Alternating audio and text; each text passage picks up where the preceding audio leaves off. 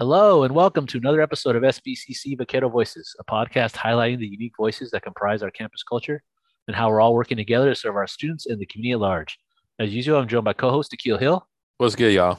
and this is a very special episode because it's just me and Akil running the two-man John today. So, Just the two of us. yep, we wanted to do kind of like a recap. I know it's been a while since our last episode, and there's just been a lot going on. So we kind of wanted to give not only our guests a little breather because we got some guests lined up, but we wanted to give everyone kind of a breather for the start of the semester and also allow for like a recap review of what's been going on because there's so much going on right now in the world, on campus, all Absolutely. over. So it feels like our last episode was 8,000 years ago, but it's only been a couple months. But Right? it's been a crazy time, and it's one of those things where I know that for a lot of folk, SBCC has this like flow and schedule to it where oh, start of the spring semester, oh, start of summer, fall is this, spring is this, summer is this, and it's just been topsy turvy, unpredictable. I know the students have been feeling it, but just if it, I don't know if it makes anyone feel better, but everyone's been feeling it. It's like a universal kind of sentiment right now where it's like you kind of know how things are going, but at any moment it could flip. And it's like, it's not like a week to week, it's like day to day, hour by hour basis where some news could come in and you have to pivot. So it's just wild, like You know what's crazy too? I was just thinking about when listening to you talk right now. And I've been at the college for a long time, right? 19 years. But I kid you not. I think the way that we actually break everything into semesters, it makes the year go by faster. And I remember when I was working prior to Santa Barbara State College, obviously I was a lot younger, but it seemed like the years were a lot longer. But when you only break it into or spring and fall, and then you got two little summers sessions in between, the year goes by faster. At least that's my experience. from a time management perspective, it definitely helps to kind of break things up, and it also gives you like some kind of like milestone to reach. Like if you're in a point where you're dragging, you can be like, oh, at least there's only like X amount of weeks left in the semester. Right. And because it does feel like a fresh start. You see new students coming in, a different kind of feel around the campus. Like this campus community does kind of like ebb and flow in different ways, and it really is on the semester, the semester calendar and the summer sessions, going to be one summer session. So it's there, not to say it's predictable, but it really helped me coming in to here. It kind of gave me a nice pace to things and kind of a predictability aspect to it. But these last couple semesters and just the whole, the last couple years with the pandemic have just been very unpredictable and things have been moving very fast. And I know it's not to say that folks aren't able to handle it, but it's probably not a familiar feeling for some folks where it's like things are shifting and pivoting, like coming from the private sector seems to kind of roll like that all the time. But when I was at the city, it was another thing where you were just kind of trying to figure out how things work, and then you get in a predictable rhythm. Where when I was first at it started here, it was kind of a similar thing. Not that it was, there's always little nuances to the thing, but there was a predictable rhythm to things in terms of fall and spring and summer. But I feel like we're just throwing everything out the window and just kind of going. But I mean, I know your start of the semesters are always busy, and that's predictable. Where you, all, but for Yeah. me, yeah, it's been interesting. I mean, for me, the beginnings and the ends are always just panic. You know what I mean? Like just everything coming at you. For in the beginning, I deal with athletic eligibility, so that's always just a heavy lift. But it's good. It's good for the students. I'm glad the students are back competing and being out on the field or on the court, just doing their thing. So that's super exciting. So, based What does the start of semester felt like for you compared to previous kind of years? I mean, has it really just been wild, or is it? Have you yeah. been able to find that rhythm in the craziness, or? This semester, no. But other semesters were better. But this semester, for some reason, I felt like it was more challenging. I mean, I don't know if it's pandemic fatigue slash the students feeling that way. I just haven't been able to get into a real good flow. It's And something where this all happened over break in terms of the Omicron really kind of forcing the hand of policy decisions where we started remote, we rolled out with Clear 4 and just all kinds of things kind of piled on top of each other. And then I definitely feel that, in previous semesters, even under the pandemic, there was kind of an idea and we could, the plans were kind of laid down ahead of time. This was really, you could tell there's a lot of on the fly kind of strategizing going on. And, mm, and you could definitely feel that. Yeah, I mean, and then testing on campus, I'm thankful for that. But, just the paperwork, and it's not what it was, and students are, it's just, I felt like a lot, but you see the students out there competing, it kind of makes it all worth it. So got to get out there and support our athletics. I know our baseball team's doing really well right now. I think they're like a 5-game winning streak. Tennis is doing, pretty well. Softball, all the spring sports. It's just good to be out in the open, which And is a benefit of living in Southern California. yeah, and I feel like just getting through that process, jumping through those hoops and getting everything done and getting out there is a win. But to Yeah. see see the athletes are actually out there and thriving and doing well, I mean that's awesome. So yeah, definitely have to get out there and support and do what we can, especially depending on your COVID sensitivities, the outdoor sports, the outdoor seating. So there's less concern in terms of ventilation and stuff. So there's definitely a sport that will work. Also, our theater is kicking up again. So if there's a show coming this spring, get your tickets. I think it's Murder on the Orient Express, but I will confirm and get that in the show notes as well. I mean, not to say back to normal because the new normal is going to be something else, but just to get kind of back into that semi-predictable rhythm of the semester means this, and this, and this, and this. So hopefully we're kind of inching closer to that. Yeah, I agree. It feels that way.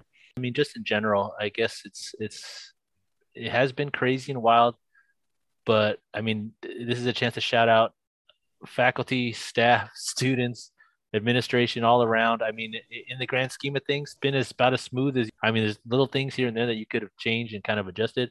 But overall, the process hasn't been a crazy line at the check-in tables the first day back on the 22nd. It was pretty reasonable.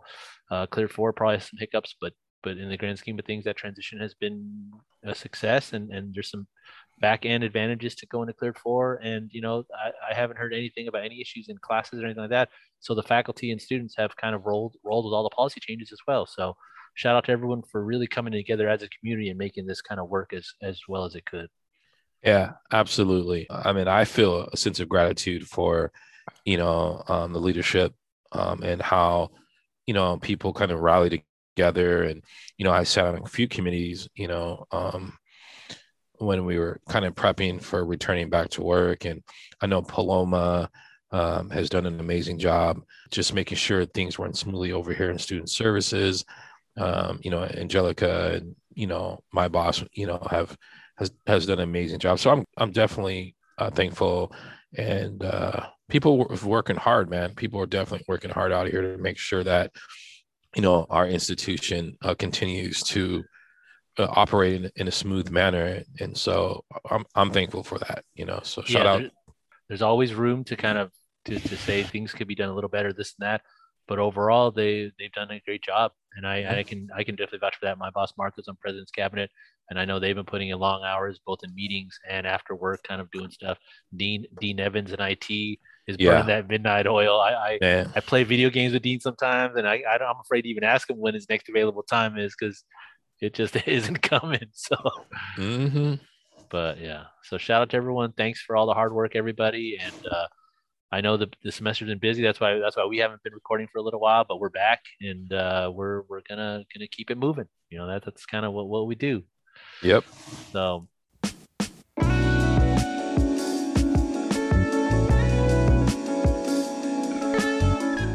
we never did our how we got to SBCC, Akil. All right. All right. Well, I mean, I'm from Santa Barbara. I wasn't really born. I'm in Santa Barbara. My father was in the military, so I was born overseas. And then I basically, when he got out of the military, my mother's originally from Santa Barbara. And so when he got out of the military, we decided to move back to Santa Barbara, graduated from Santa Barbara High School. And I'm just going to say it in the mid 90s, 94 to be exact, class of 94, SBHS, and then I left. I just remember when I was in high school, I just felt like I needed to be around more Black people. I left and went to school down south, Mississippi. And so shout out to Black History Month too. So speaking of that, and so then I realized the South wasn't for me, So basically, make a long story short, I moved up to the Bay Area. And then after the Bay Area, I came back home to Santa Barbara, and I started working. And then I eventually basically ended up at Santa Barbara City College and started out in the bookstore, and then came to admissions, and then I've been in admissions pretty much ever since. So that's kind of most of my story in a nutshell. And you said 19 years. That's nothing to sneeze at right there. That's Man, impressive. we try and get those CalPERS, man. I will say of all the jobs I've had or all the career paths I've taken, this is the one place where it's not uncommon to see people that have been here 10, 15, 20, 30 years. Mhm. Whereas other places I've been, 5 years is a lot. 10 years, they're Yeah, like, what are you still doing here? Like yeah, you're not burnt out yet. But yeah. so in terms of having that community and talk about institutional knowledge and the listening to respecting your elders and listening to the knowledge that they share, like there's definitely something to be said for folks that stick around a long time and have seen kind of ebbs and flows over the years and kind of Mhm. help you put things in perspective when you need it. So like it has been nice that seeing folks around campus that I've been able to lean on and just pick their brains, not about anything particular, but just like how just getting an idea of how things how things are to them, and it's a big advantage. It's a big kind of nice thing to have for sure. Yeah, I mean, I feel that you're absolutely right. I start thinking about my department. I've been in here 19 years, and then there's other people that are just within my department have been here longer than me. So I'm not even up. I think I'm like third in the office. There's a couple other people that have been here longer than me in the office. And so like that institutional knowledge is definitely here. And that speaks volumes. Also, there's some challenges that come along with being here for so long too, is like, I try to keep myself fresh, you know what I mean? Because it's easy to kind of go on that autopilot. Like I've been here, I know what I do, I know, how things are done, or, we didn't used to do it like that. So it's just, trying to stay looking at your job through a fresh set of lenses is always a good thing. And it doesn't feel like 19 years, but at the same time, it kind of does. When you got a child that's 18, it does feel like Yeah, 19 years. that's another kind of accolade you can hang your hat on right there. Having raised a child to adult age, because my son is 8. And I'm just like, I don't even know how I'm going to get through the next 10 years to get to 18, but it just ends up happening, I guess. But Yeah, yeah. it goes quick too, because then they So, start hanging out with their friends, they start driving, and then, I but mean, then you gotta turn the surveillance state on and be like tapping their phones, making sure everything. you're so funny. Nah, like, unfortunately, my daughter still doesn't drive. So I still get time with her, like in the mornings, picking her up and dropping her off. And, I was like, when I was her age, I wanted to drive, but, my parents couldn't afford a car. So we had that one dude in the clique that had a car and everyone was always in it, so, Oh yeah. but I'm not in a rush, for her to drive. A lot of people are like, she's not driving. I'm like, nah, like, and I'm thankful for that. But this summer, I think she's ready to get out there and on the road. Yeah, I was definitely not a driver. I didn't drive till I got out of college because I got my license when I was 18. It took me a while to get my license because I got the opportunity to get my license, got suspended a year for some high school chicanery that we won't need to get into here.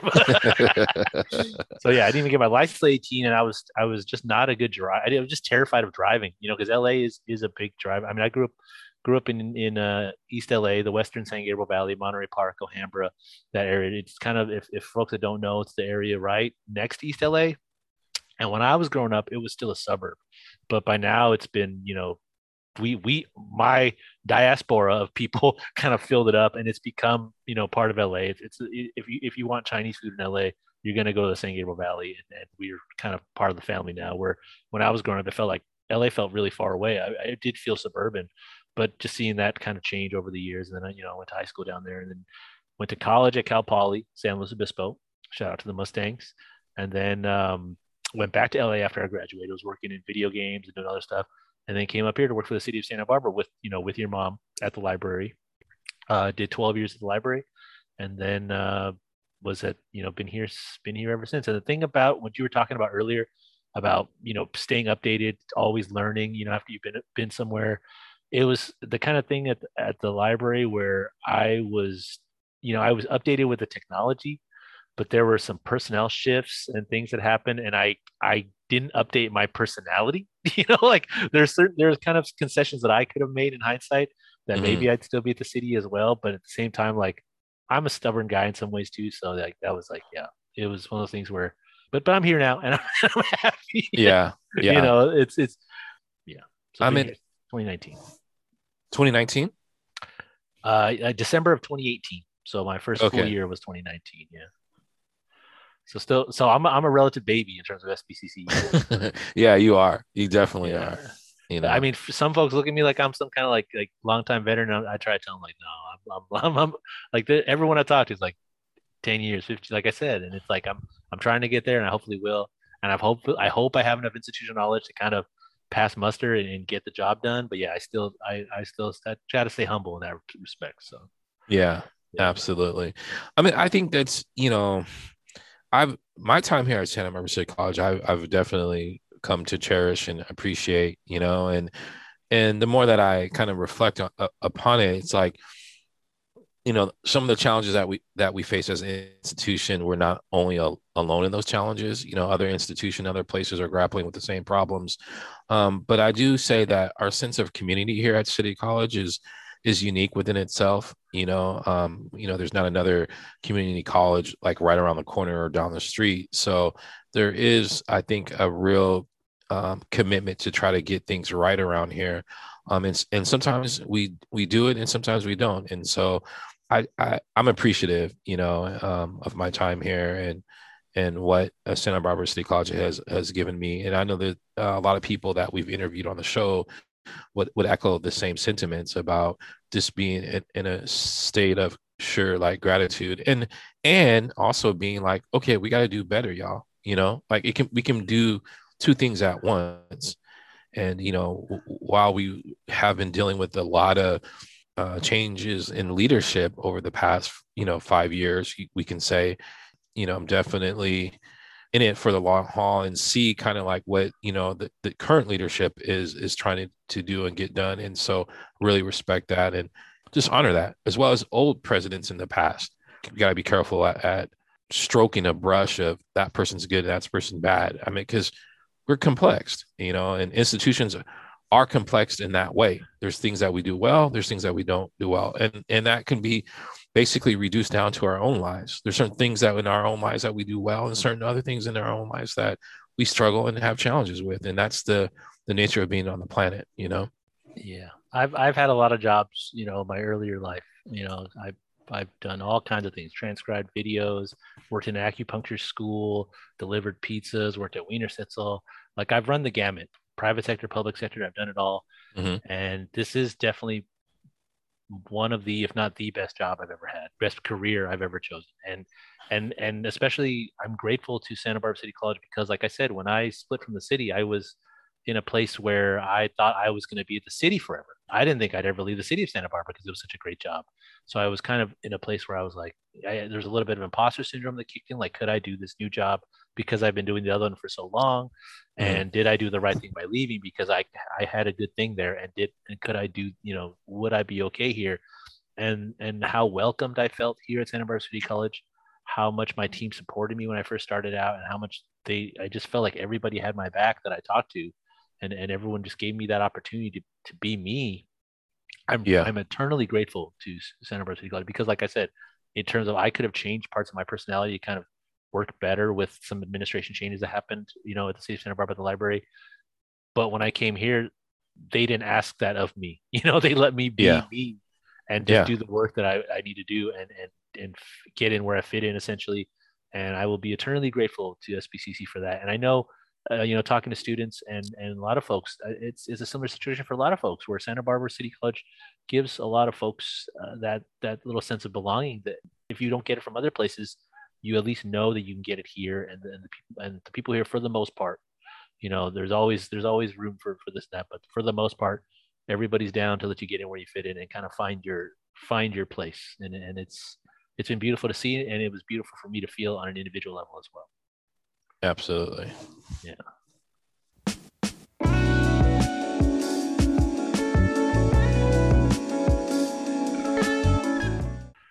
So there it is.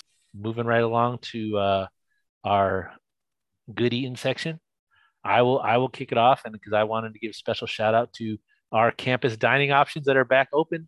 The JSB Cafe is open until March 10th, and JSB, let's the go. JSB Cafe is, I mean, it was a revelation, like discovering the JSB Cafe and the gourmet dining room. Because, like I said, I worked downtown in Santa Barbara, like I had heard whispers about the gourmet dining room at JSB, but it's one of those things where like downtown in the Mesa, it just feels like worlds apart. Like, it's too far from me. I don't think I'm going to go.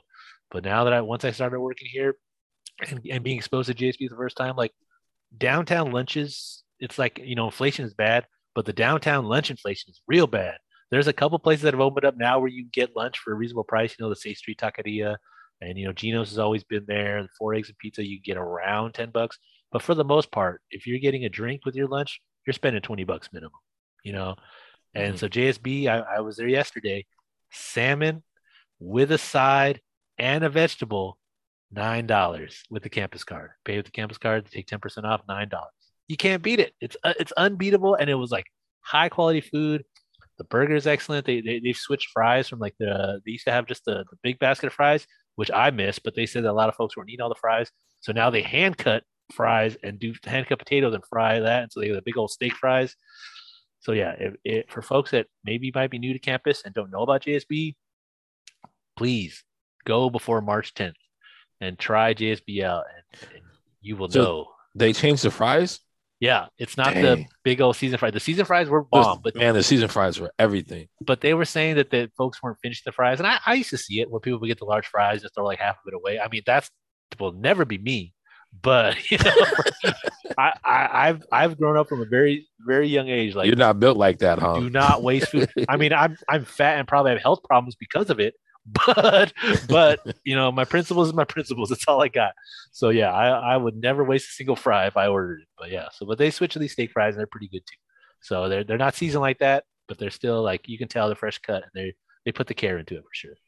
Yeah, JSB was my go-to for a long time too as well.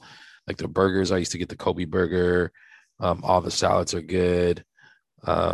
For a while they were selling, I don't know if they still are, but the milkshakes used to be like, They you don't have know, the milkshakes right now, but the uh, milkshakes were so good. remember those? I'd be like, Oh yo, man, yeah, so the mint and chip the one. mint and chip, yep. So Yeah. yeah, man, we got to get out and support the JSB. And also like as someone, I got to shout out the cafeteria too. The cafeteria has held me down many many times. I know folks probably don't want to hear it, but they got tacos on Thursdays at the cafeteria for $1.50 each. If you get four tacos with a drink for $5. So if you're cheap or whatever, frugal I should say, and you four tacos and a drink for $5, I mean, I grew up in an era of food trucks in LA where you get the dollar tacos. That era has passed us all by. Like I feel like it's unsustainable. I don't know if the dollar taco should ever return because of how thin the margins are and how much people have to sacrifice to make it happen. But to get four tacos and a drink for $5, that's close enough. I feel like I can get with that. So I gotta give a shout out to the cafeteria. And I mean the spaghetti meatballs and the chicken burrito will still hold me down every now and then. Because once JSP goes away, I'm gonna need something for those days when I can't leave campus. So the cafeteria definitely will hold you down. And full disclosure, I ate four tacos and then went to JSB yesterday. So Yeah, man. I don't know if I would be able to come clean like how you just did. yeah, because I mean, even the folks I went to lunch with at JSB didn't know because we agreed to go to lunch and I was like, okay. Mhm. But it was like 10:30. I was like, I need a break. I'm gonna go to the cafeteria, get a snack. I was gonna get a bag of chips or something. But then I Uh-huh. saw tacos. I'm like, what? Oh my God, four tacos for $5 with a drink. So yep, made that happen. And then I was like, oh, I'll get a salad when I go to GSB. They had a salmon special, so I got the salmon with the rice and the green beans. And then I got a cookie too. So yeah. Yeah, I mean, you're right. I was up at Super Cougars on the Mesa, and I just was tripping off the prices. The Like the Kuka's taco is huge though. I mean, yeah, I mean it comes with beans sometimes stuff, but I yeah, was it's like probably getting up there. $14 for $13, $14 for a burrito. I'm like, man, inflation's real out here, and that's not even with the drink. And we got to Oh come yeah. through with the agua fresca, and Oh that's yeah. at least $3 for a small. So But yeah, man, shout out to the JSB and the calf. The calf has come through for me too in some crunch times where you've forgotten your lunch. You need that little afternoon pick me up. Like I used to get the cookies from the cafeteria. I don't know if they're still making those. Some of the baked goods in the the cafeteria is also really good.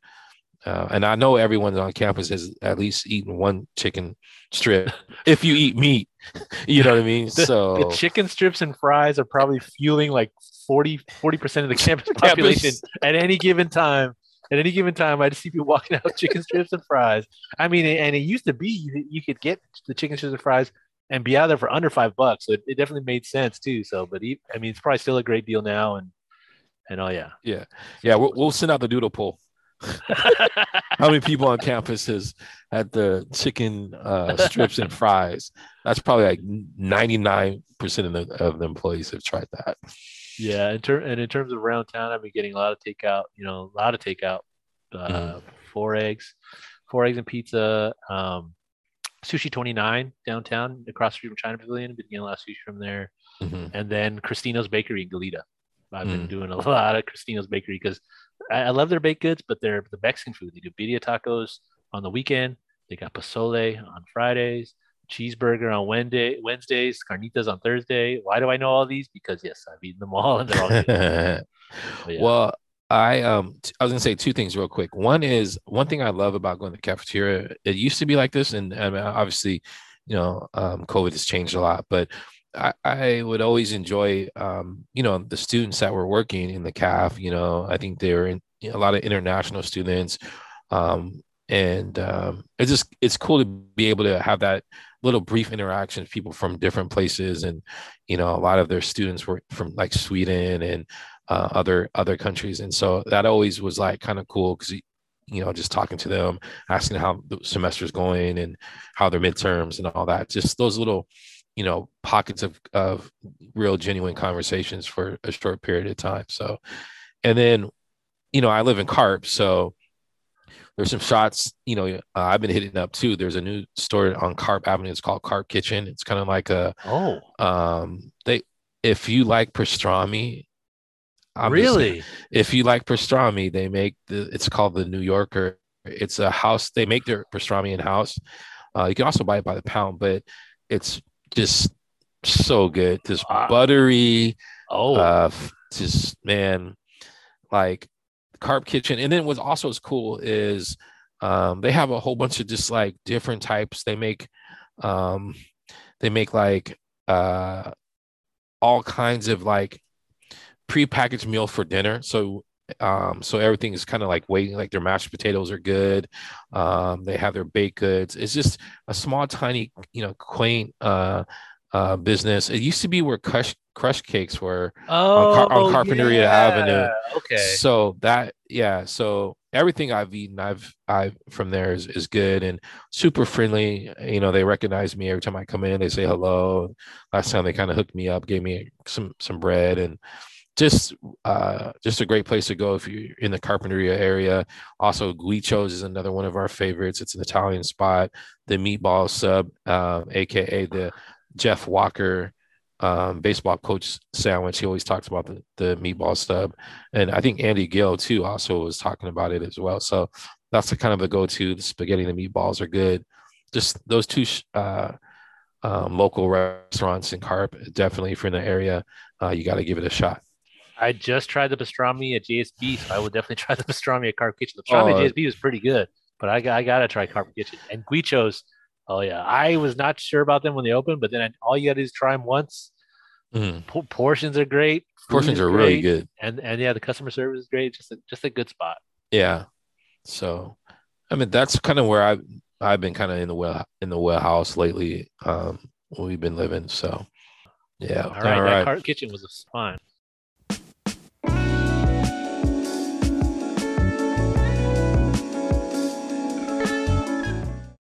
Higher learning. You want to kick us off this time, Akil? I'm gonna come correct.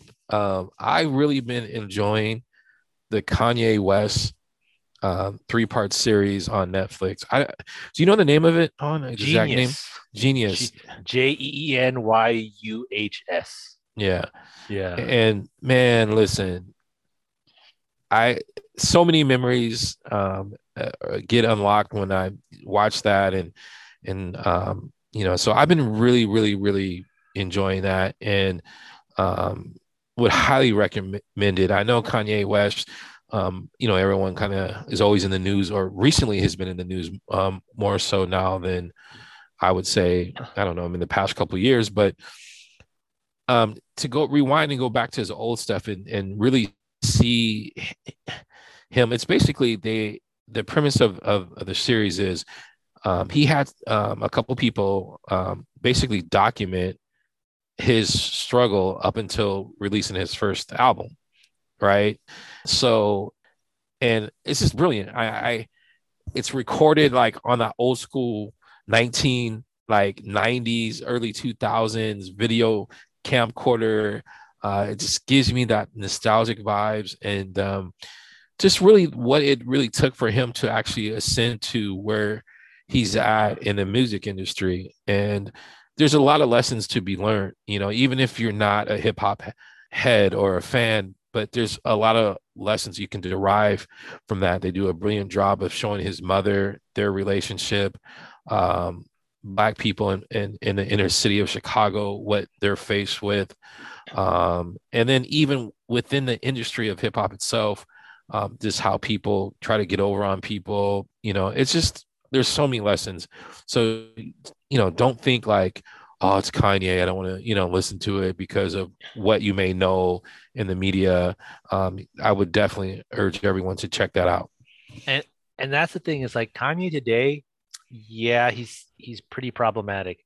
Yeah, he probably has some mental health things that may be treated or untreated. Yeah, he's got a lot of issues. His album output in the past few years has been inconsistent, but you have, I mean, if you put on those nostalgia glasses and you look back at that era of Kanye, he could he never missed. He could do no wrong. Everything was a classic. Nope. Every beat he made was revolutionary. Like I I am conflicted about the Kanye West of today, but I have unconditional 100% pure love for that era of Kanye and all his artistic output, his artistic messaging at the time. I mean, all the things that he did. I mean, it's hard to quantify without actually being there and being of age. Like the idea of he like he wasn't even allowed to be like a full hip hop fan because that was still the era of Tim's and you had to be gangster.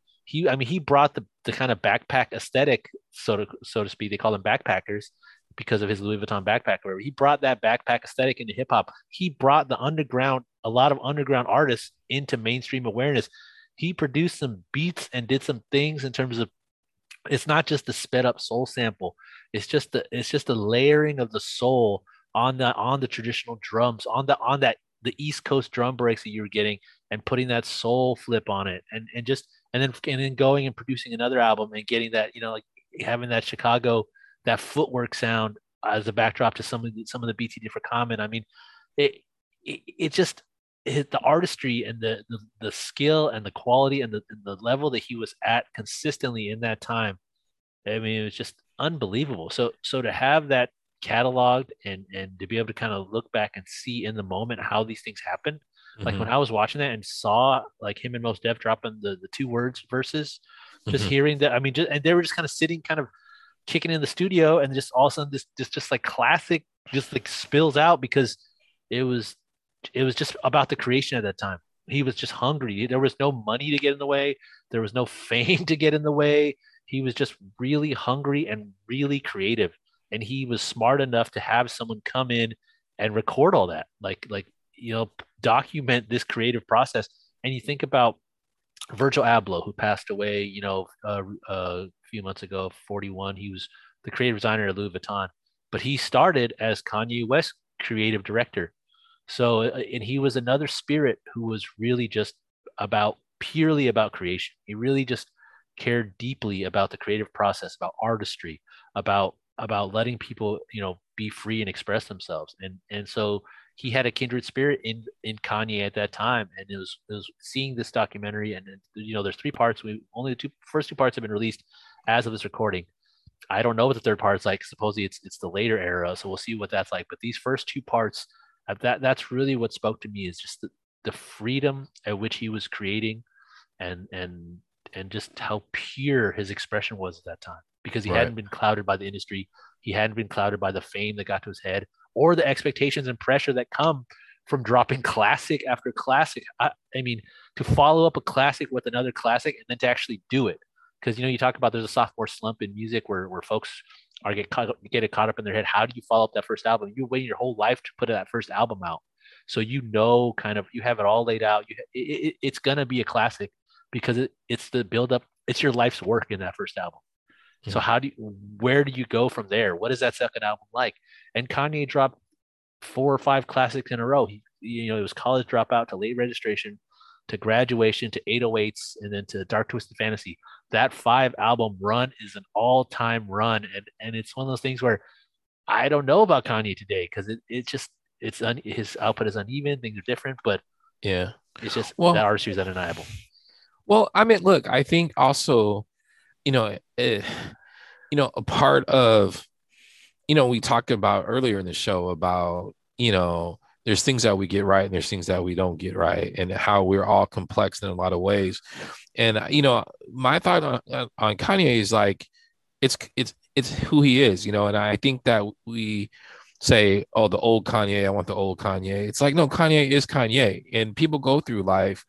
Um, and you're faced with situations and tribulations, and that isn't, we can't separate the two is basically what I'm saying. You know what I mean? Like, I know that that 5 album run was hot, and what he's producing now or what's being released now maybe it's not like that, but like, we gotta love him wholly. You know what I'm saying? Like just to be able to be like, okay, I can't really get down with what you're putting out now as much as I was getting down with what you were dropping previously. However, I see you in your entirety, and all the challenges that he may be facing or with mental health and those type of issues. But I'm just like, yo, I see you as your whole self, Kanye, and that's just kind of my thought process. One of the things that I really, and I know there's probably young people trying to, come up and be in the hip hop industry and stuff. And they should watch that because it shows the struggle of, what you actually have to do. Right. And so with music, we see the end game. We see it after the album's already been produced. It's already dropped. The videos are already out, but we don't see what it took to get to that point. And so that's why the documentary or the 3-part series is so good, because people don't see that. And so on Netflix, when they released it, you see like what he was doing, and you see how, he was trying to get studio time, and people were like dissing him out. People were giving him the runaround. People were like, he was asking for 15 minutes of, I think it was a Ludacris session. He's like, yo, can I get at least the last 10, 15 minutes of your time?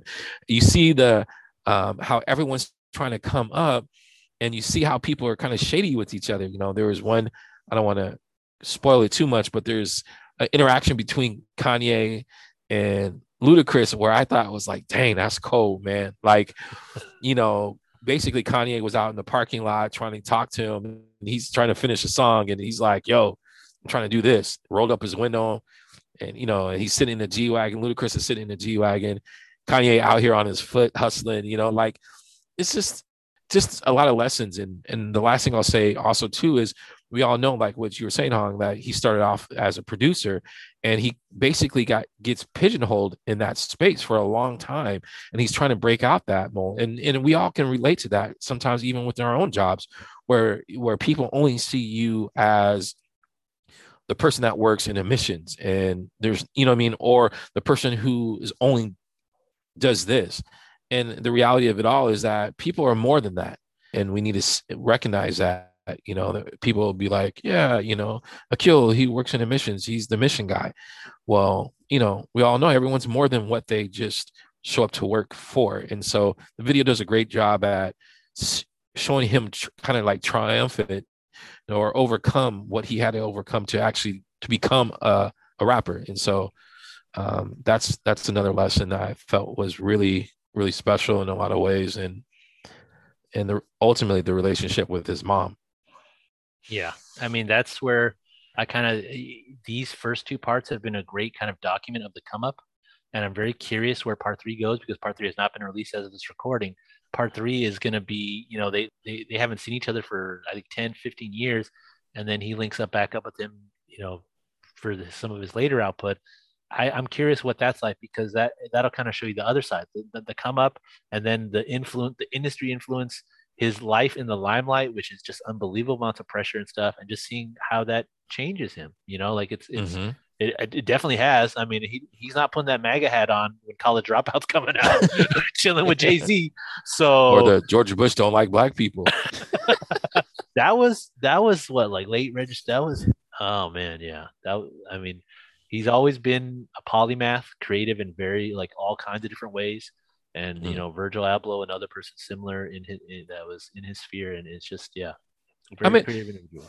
we all kind of do that on a small scales too, though. I mean, think about Mhm. how many people get a certain job and they start to advance, they start to move up the ranks, and then they become different people, right? Like, and then their connection with you, like all of a sudden, like they don't have time to have conversations with you anymore. The Oh yeah. check-ins aren't there, but and so again, it's like the higher you kind of go up on, if you want to call that, the scale, things shift and things change and relationships are lost, and we know people that are like that.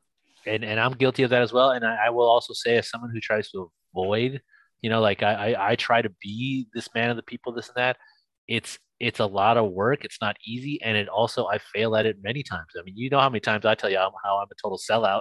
Like, I'm a total sellout. Like, it's okay to say it, but it's also like, yeah, I try to be that opposite, that man of the people who's always there for people, always sort of accommodating, and that's not easy, and I fail at that many times. So I definitely see both aspects of this, and, Hmm. and it's those things where, yeah, that happens to everybody. He's just at the end of the day, he's just another human being going through his thing, and he might have been given a more of a platform to kind of be free and creatively express himself, but at the same time, it's one of those things where these first two episodes show that path does exist for everybody, but it's not an easy path to walk either. It's not like it's like gumdrops and lollipops on the way to making it. Like, you really got to hustle, you really got to grind, you really got to work. And he put in that work, and was it worth the cost? Is what, I guess part three we'll figure out by then. Yeah, yeah. I mean, the foresight, it also speaks to thinking about the fact that he had the ability to have someone kind of document it.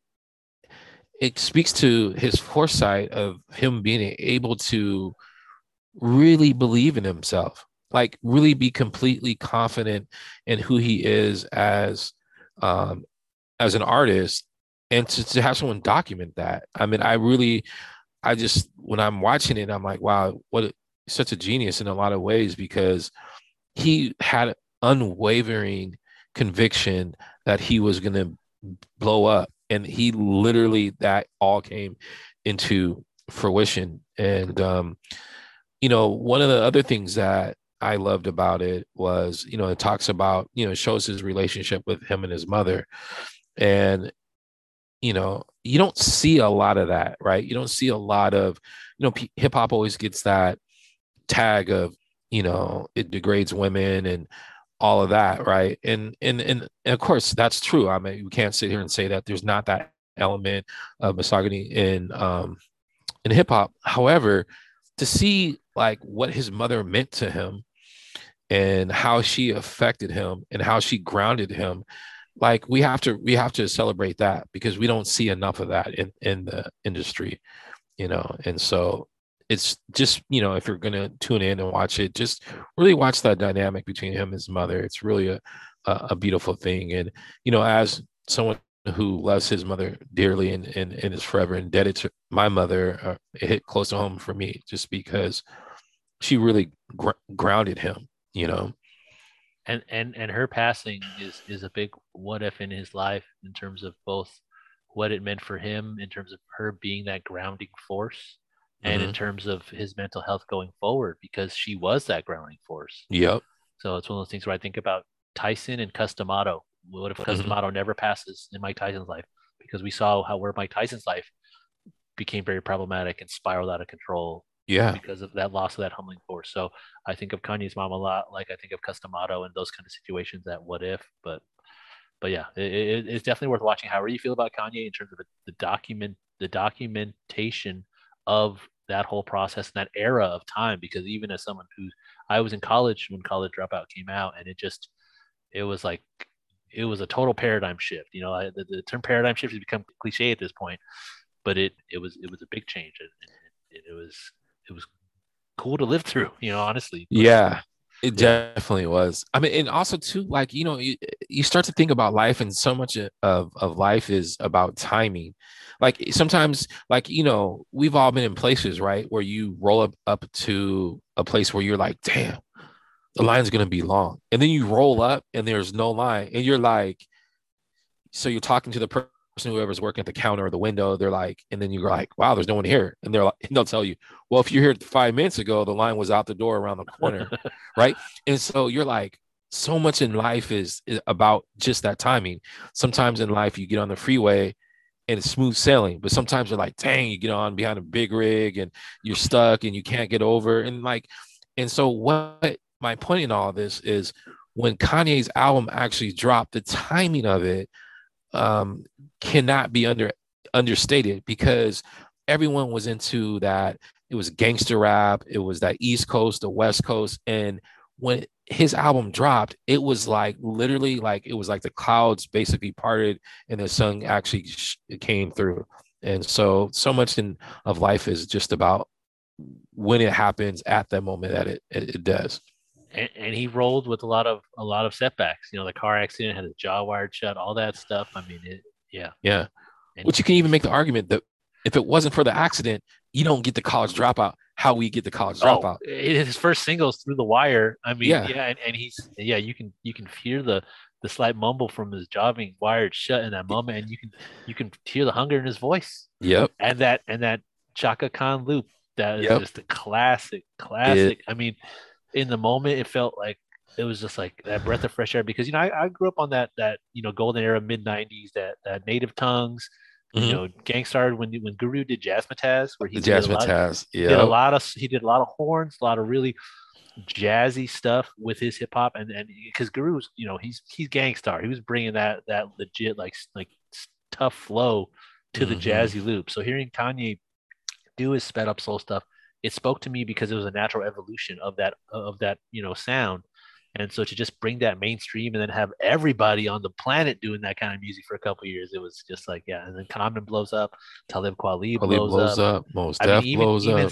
Slum Village, It's he produced a Slum Village album, and I mean Slum Village, Dilla was in that crew. So Man, I I mean, love Slum Village. you already had Jay Dilla producing, and you still brought Kanye in, and he Kanye. still found another layer to that sound that was like that Slum Village album. That I mean, Kanye jumped out that one track and did the feature, and he was the new version of Pete Rock. He called it himself. So yeah, I mean, Yeah. it's just one of those things where I hate to be that old guy like you had to be there, but I mean, the kids that tell me, who cares about Kanye? Like, I really do care about Kanye. Like, I don't want to even anymore, but I do. Like, I can't help myself, you know? Yeah. I just think about the people that are that were being recorded like in the early 2000s when they're making him. Like there's a scene where he goes into, it looks like it was a Denny's, and he's talking to these college students, right?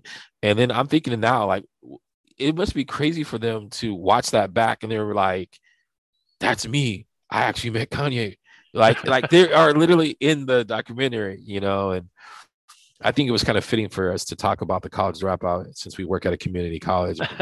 And I mean, we're not condoning dropping out of college. That's not what we're saying here, but I think it's special in that way.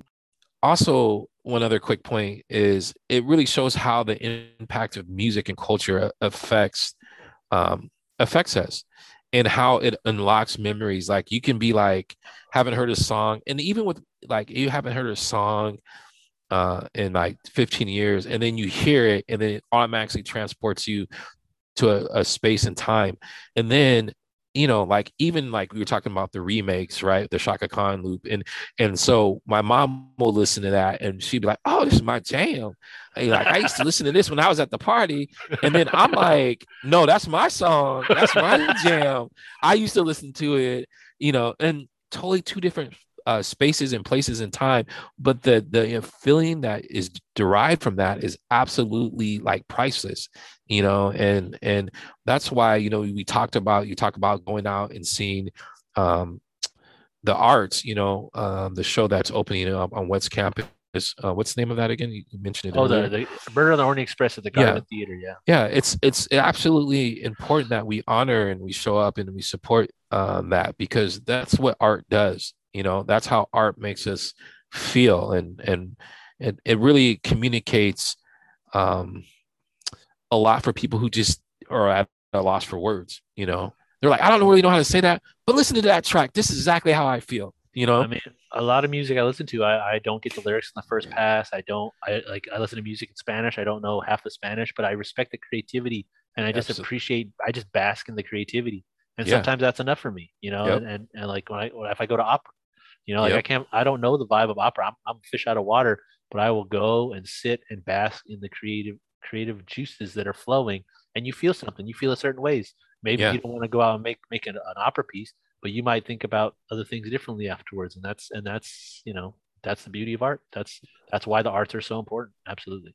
Absolutely. Yeah. See, I was like, man, I don't want to talk about Kanye that much, but it's easy because it was like it's hard to state how important that man was to a certain part of my life. So yeah. Well, yeah. I mean, I think good artists, all of us recognize or sees a part of ourselves in them. You know what I mean? Like, and then there's certain artists that we start thinking about, like Michael Jackson and Prince and the Beatles, and there's those artists like Willie Nelson. Like, there's those artists where people can literally see themselves or part of themselves in that particular artist.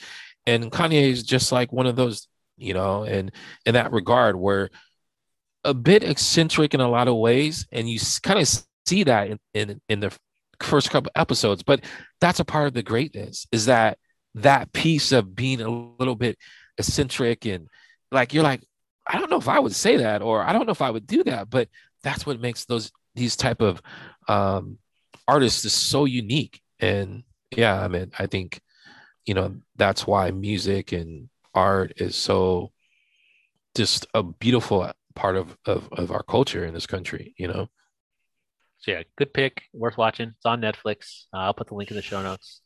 My pick for this week, I got a couple music picks and then a couple video picks. The new Earth Gang album, actually, as of this recording, came out this morning at midnight.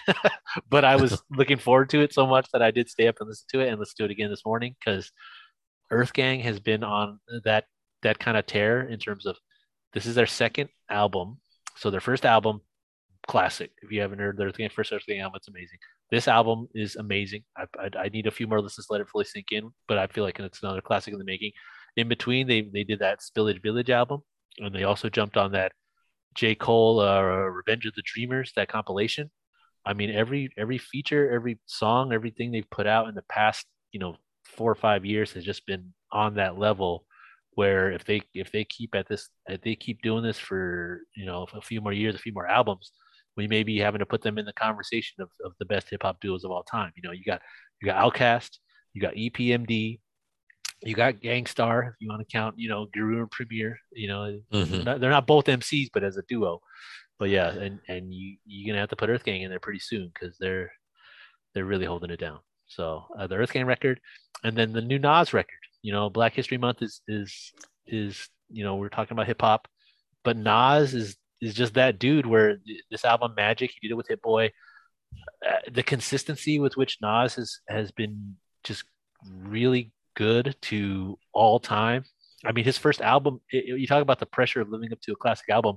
His Yeah. first album is a lot of people's greatest hip hop album of all time. Yep. So Illmatic, and then following up with It Was Written, where everyone gives It Was Written. They don't give it enough credit because it's still an amazing album, but because it's not Illmatic, they held it against him. And then Yeah. he went with the Shiny Suit Nostradamus, which is Still good, but a little uneven. He's had some interesting releases over the years that you wouldn't call absolute classics, but his entire catalog, I mean, he's got classics sprinkled throughout his entire catalog. Stillmatic is a classic. Godson is a It's a classic. classic. And his King's Disciple albums that he put out recently have been pretty good, and this Magic album is really good as well. So I just want to roar that consistency, and he's also recently been changing his kind of lyrical content. Telling people how to invest in crypto. He's telling people how to invest in tech stock. He's talking about how he's an entrepreneur and stuff. Like his lyrical content has changed as he's gotten older. So it's kind of cool to see that career arc where someone who's still just lyrically just amazing has been able to kind of stay at that level, but also change the content because when he was Illmatic Nas, it ain't hard to tell, like New York State of Mind and all And that that stuff. was Like one. it's That's one of my grimy. favorite, man. I still remember that his first verse was on that main source track, Live at the Barbecue, and he hmm just came out of nowhere. No one knew who the kid was at the time. And he just killed it, and it's like, who is this guy? And then he followed up with Illmatic, and just to have that. I mean, we're coming up on, this is going to be the 30-year anniversary of Illmatic dropping. So Man, it's that like to be in the game for 30 years and to have any sort of consistency and to just be so good and just still on the pulse of things because now yeah, his content has changed. I have to give it up to Nas. Like he may not be your number one, but he's definitely in your top five. Like yeah. so Well, he might be in your top three or top two, but he's definitely got to be up there because he's earned his place. Like it's what is greatness? It's consistency over time. Like you talk about boxing, the true test of a champion is not winning the belt, it's losing the belt and getting it back sometimes. I yeah, mean, yeah, not everyone's gonna be Rocky Marciano or Floyd Mayweather where they never lose. It's the person that loses and gets it back is the true test of a champion. And that consistency over time. You have to be great over a long period of time to even have yeah, the opportunity to lose a belt and get it back. yeah, Like there's no belt in hip hop. Not to say Nas ever lost a belt, but he's consistently always been punching for that top spot. Every time he grabs the mic and puts an album out, he's trying to be the best that ever did it. So it's something that try to do that over 30 years, it's probably exhausting and whatever it is, but yeah, and still holding it that down. Illmatic is no joke, man. That's I want One Love is literally one of my top favorite hip hop songs of all time. Man. I think it has to be in my top three. And man, and I also would say I think that's the only album that's ever got 5 mics on Source. I don't. Source is probably not even around anymore. Or But if there are probably a few 5 mic albums, but yeah, yeah, you but could I think probably it was count. one of the first Yes, absolutely, and that's because when everyone started chasing 5 mics. yeah. Yeah, So because Az, I mean, the crew that he was rolling with and stuff, like yeah, Nas is definitely that dude. And it's in terms of when you talk about celebrating the culture, you talk about Black History Month, celebrating the culture. Nas is an essential part of hip hop culture. yeah, Even Uchi Wally, that Uchi Wally. they got him called out by Jay-Z talking about his bodyguards had the best verse on Uchi Wally. But yeah, so yeah, but yeah, so I got to rep on Nas. And the two video specials I want to list are stand-up specials. One's by Moses Storm called Trash White. It's about him growing up poor. He was one of five kids with a single mom that lived out of bus for a while. I guess they were part of a cult that went south. But it's on HBO, and it's just talks about growing up poor, and it's just one of those things that really spoke to me as someone who did grow up poor as well. Like a lot of the things he says, a lot of the knowledge he spits is real, and it's really funny too, but it's also one of those things where the message is great. And then I may have mentioned it before on the show, but just want to really highlight it. Whitner Thomas, the Golden One. He's another one who grew up. He grew up in Alabama, and his mom was a musician. And you talk about the people who hustle and try to make it. She was on the cusp of a record deal, major label record deal, and ended up not getting it. It just fell through, and she ended up drinking herself to death, died of alcoholism right as he Mm. moved out to LA. So it's another one of those things where he moved out to LA to become a comedian, musician, and he has his special, but at the same time he also sees or saw how that kind of thirst for the limelight and that chasing that dream affected his family in terms of the passing of his mom. So yeah, Whitmer Thomas, the Golden One, and Moses Storm, Trash White. I'll put those links in the show notes as well. Yeah, good selections, man. Yeah, the two Yeah. stand-up specials are white guys, so I couldn't go all Black History Month, but at the same time, those are pretty good stand-up specials, and yeah. All right, All right. we made it. Just me and you. Just the two of us. We can Yep. make it if we try. All right. You and that. Yep. So we got some great guests lined up for y'all this coming up. We're gonna keep that ball rolling, but we wanted to get out, say hello, let everyone know we're still here, we're still doing it, just like all y'all have been holding it down on campus. Yeah. Staff, faculty, students, y'all have been doing great, and we know it's been busy. We've been busy too, but we're here. Yeah. And yeah, any final words, Akil? Anything you want to say before we go?